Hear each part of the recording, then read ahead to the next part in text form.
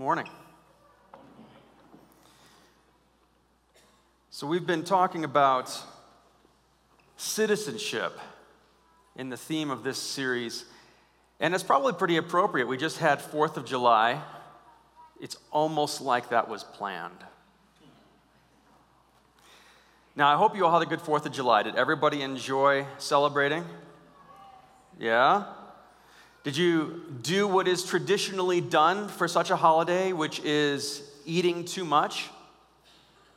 It's like our second Thanksgiving. Thanksgiving is designed for us to eat too much. 4th of July is designed for us to remember that we like to eat too much and prepare for Thanksgiving. So you spend the day eating burgers, hot dogs, pie, and cake, all vegan, of course. And to do so because I want to celebrate my rights and freedoms as a citizen of this country, which is my right to gluttony, heart disease, and diabetes, apparently. Or in the immortal words of the great Wilford Brimley, the diabetes.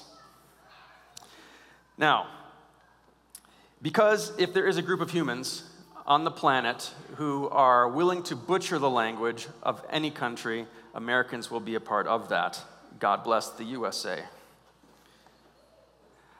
I met an older lady once, and by older lady, I mean someone between the ages of 40 and 100, whose adult son, according to her, had problems with his kidneys and needed to get the dialysin regularly. And then she described a process that sounded much more like he was getting his oil changed than what actually happens when you get kidney dialysis. Now, I would tell you what that process actually is, but I don't actually know for sure, and I didn't bother to look it up because I could not be bothered to do so. Which sums up humanity relatively well in that we like to talk about things incorrectly and act like we know what we're talking about, even when we know we don't know what we're talking about, instead of actually putting ourselves out, doing our due diligence, in figuring it out, because it's simply not a good use of our time.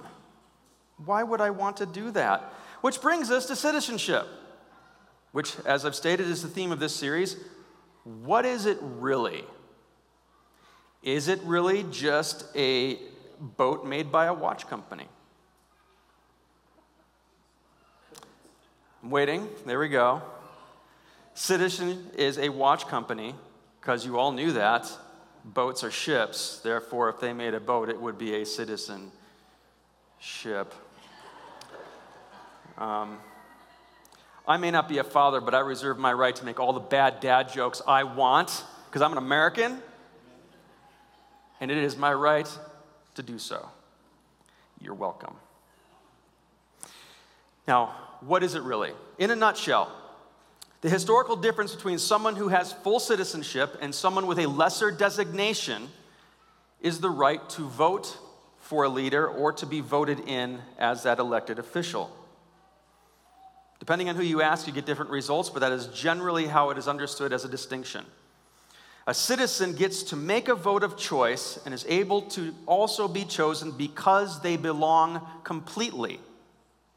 Their vote, voice, and choice carries weight and power and allows them to be taken seriously and to take seriously the voice of others and to always be heard themselves.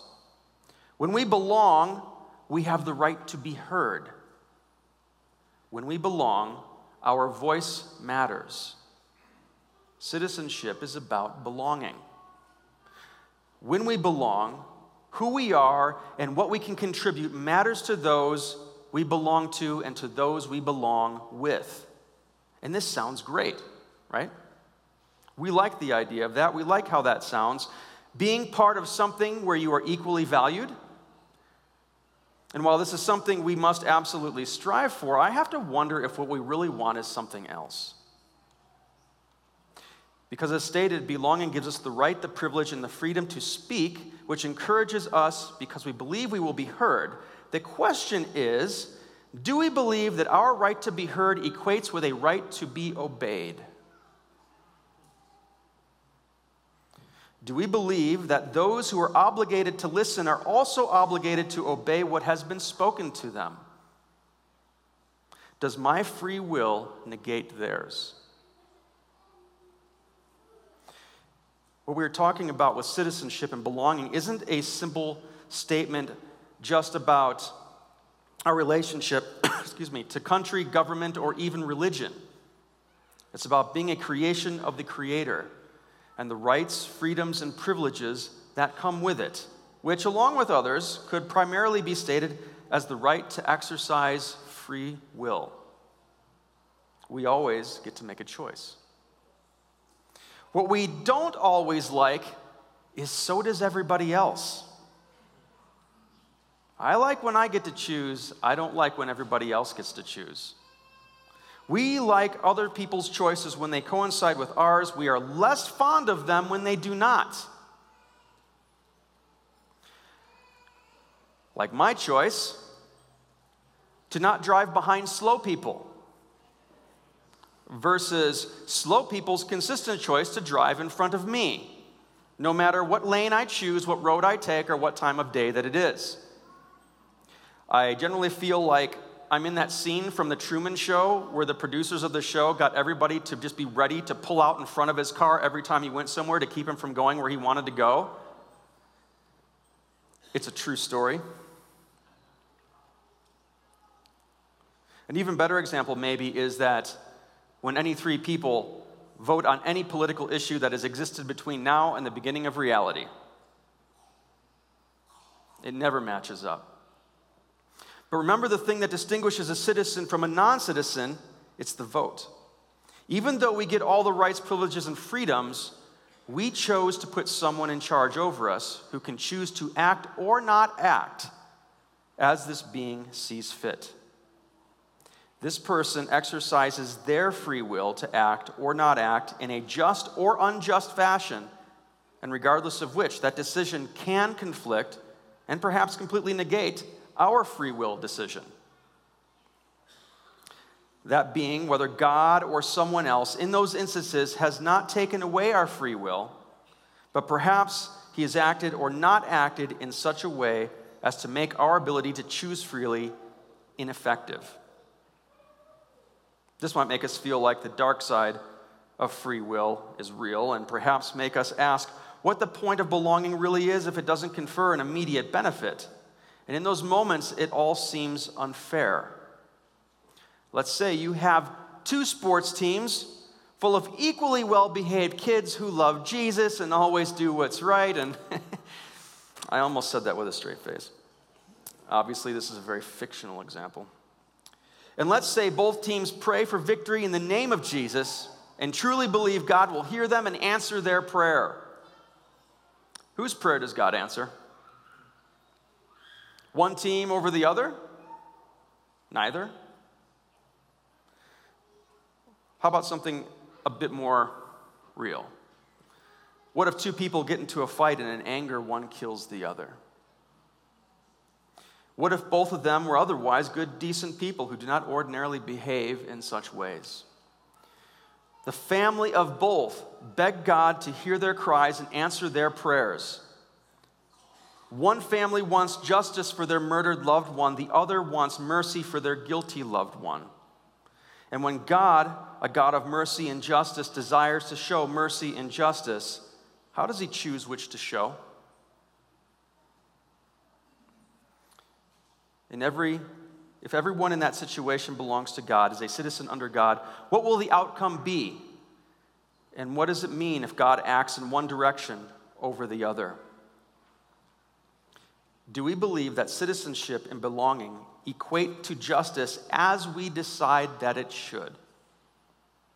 Do we believe that citizenship and belonging precludes a lack of suffering? When I was in residency, I had 3 units that I covered in the hospital. I had the emergency department, I had trauma ICU, and I had the trauma oncology unit. So one day, a nurse from oncology paged me. That's right, we carried pagers. We chaplains are so unintentionally hipster cool, we don't even know how cool we are, which makes us all super cool.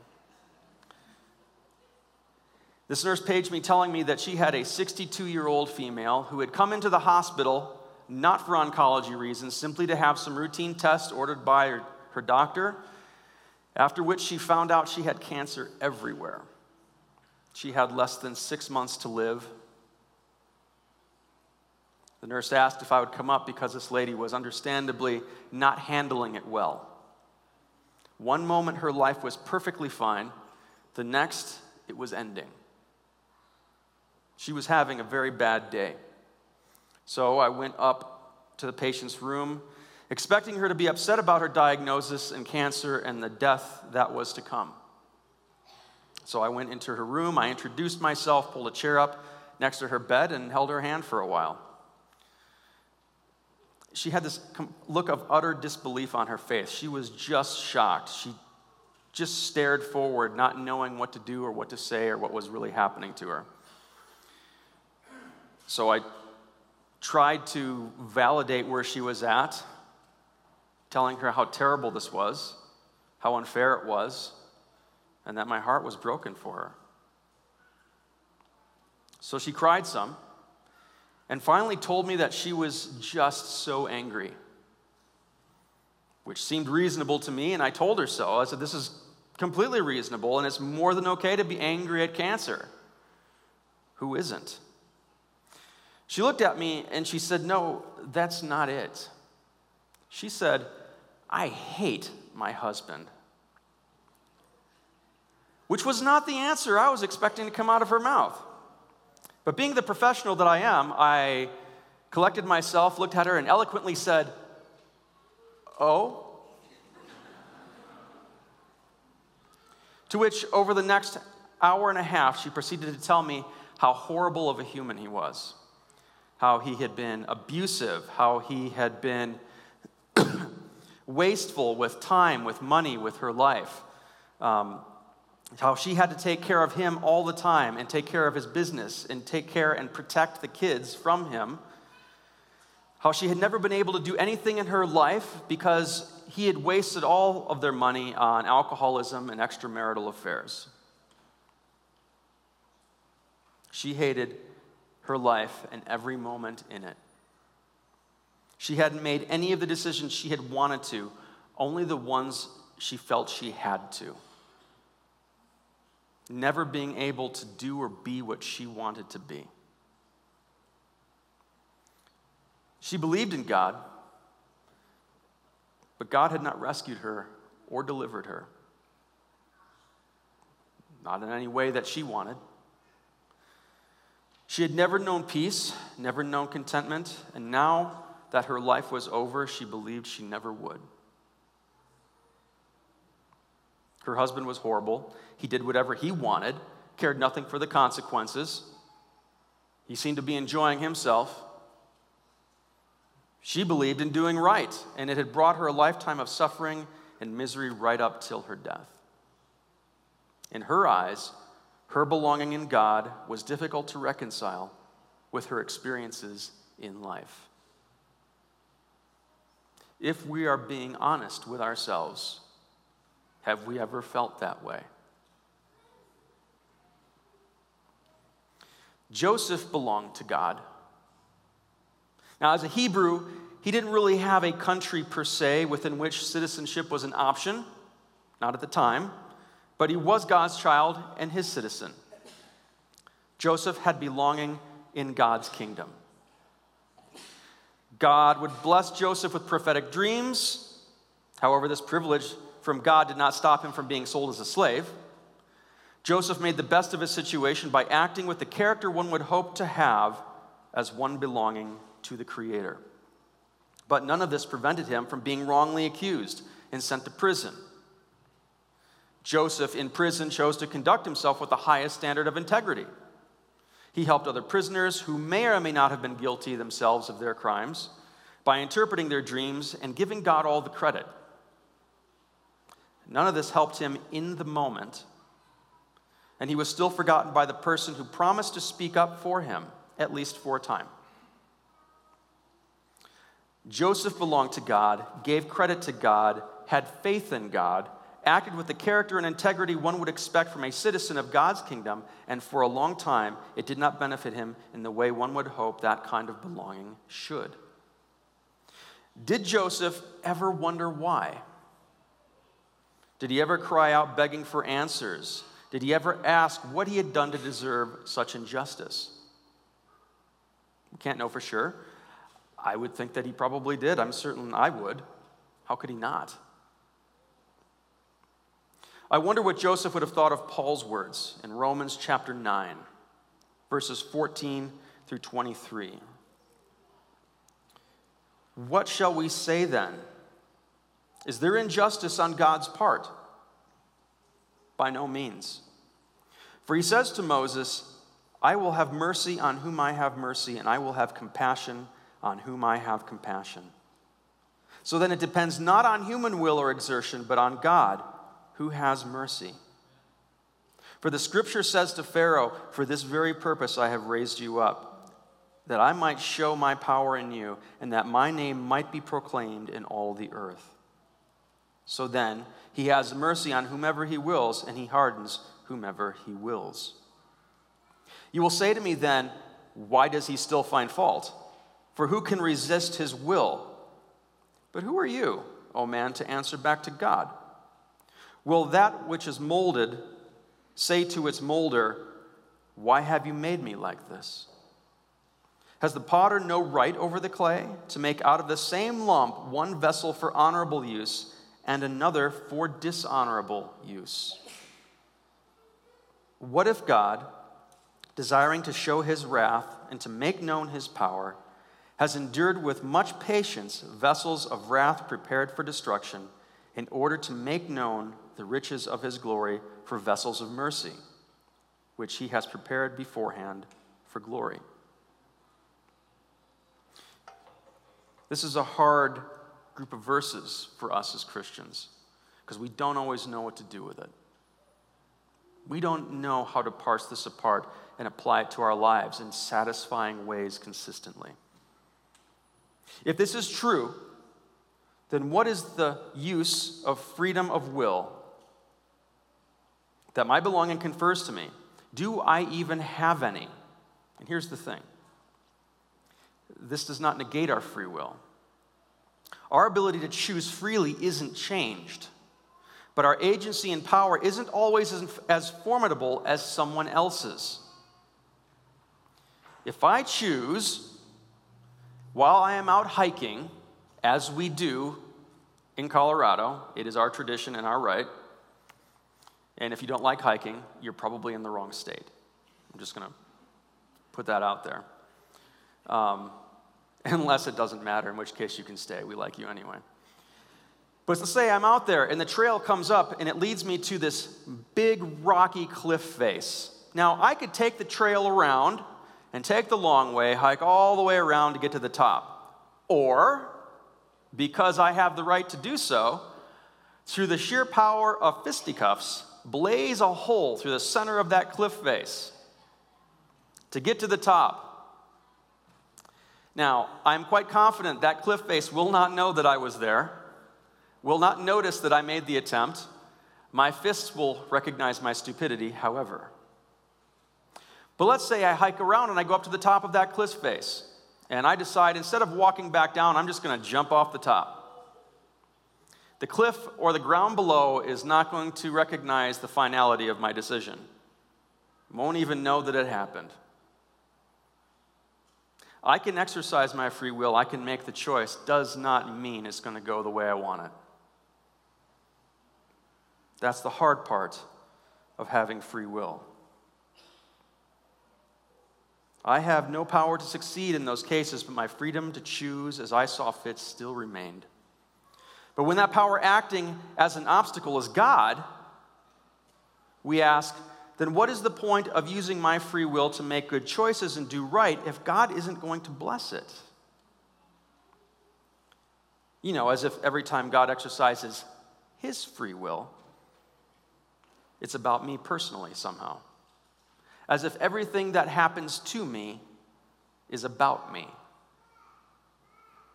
Here's the problem. We still view our choice of behavior, our conduct, our character from a cost-benefit analysis point of view. Is what I'm doing going to benefit me? And if it's not, should I bother doing it?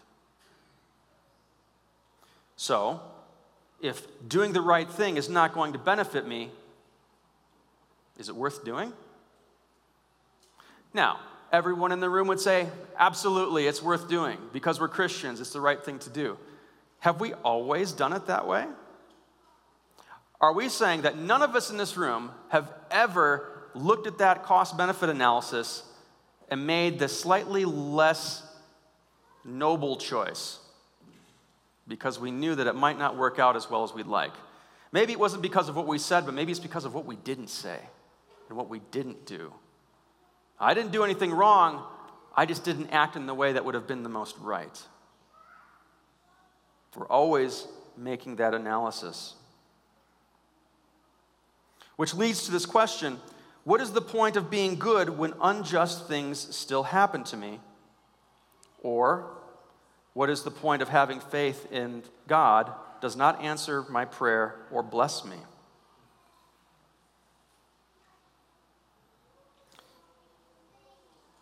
We say that we believe that when we pray, when we put our petition to God, that He will hear us and He will respond. But we've all experienced that it does not always work that way, or at least not the way that we want it to. And I would argue, if the reward is the goal, then perhaps there isn't any point. If we're just looking for reward, if that is our purpose, then maybe there's no point. Because I would argue that the point is, the reward is not the point. We have used reward to motivate, and intentionally or not, made it the point. How do we teach lessons to students? How do we teach our children? How do we reward in the workplace? What motivates us in every area of life? Is it always because we love what we're doing, or because we know that there's a reward at the end of it? It's ingrained within us. We either desire to do right because it's right, or have decided that our character is only as valuable as what it gets us. Exercising my freedom of will is only as valuable as the reason I have exercised it. Who I choose to be in any given moment, without thought of personal benefit, is the real victory. It's the true test of character that is free will. Can I be content in any situation, knowing I use my freedom of will for the highest good, even if my choices and actions do not end as well as I had hoped? And here is where we really struggle. We have confused being content in any situation with being content with every situation, which puts us into a mindset that tells us we just have to live impotently with everything that happens to us because it's wrong to do otherwise, or we end up in a mindset that confuses contentment with complacency. I just have to do nothing and accept it. It's either because it's easier to do, or I think that I can't do otherwise. I'm not allowed to try to change my circumstance. And we think it's an either-or scenario. Can I learn to be content when terrible things are happening and try to do something about it?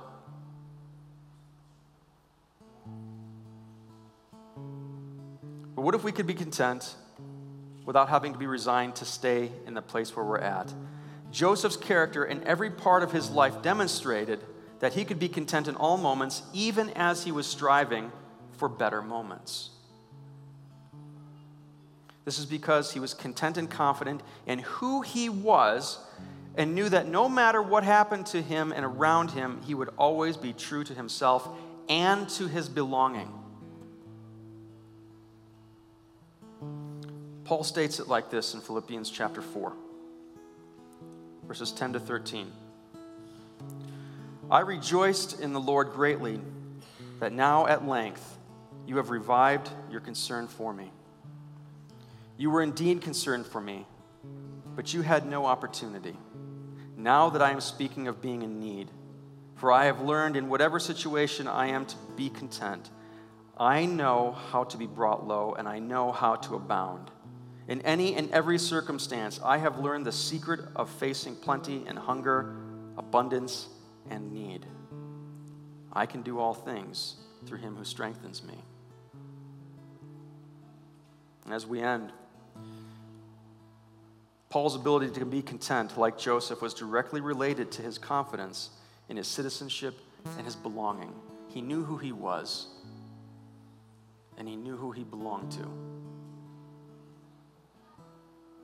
His identity was secure. Our choice of belonging and citizenship defines who we want to be. Who we want to be. Not just for the future, but right here in the now. And it leaves us with this final question. Who do we want to be now?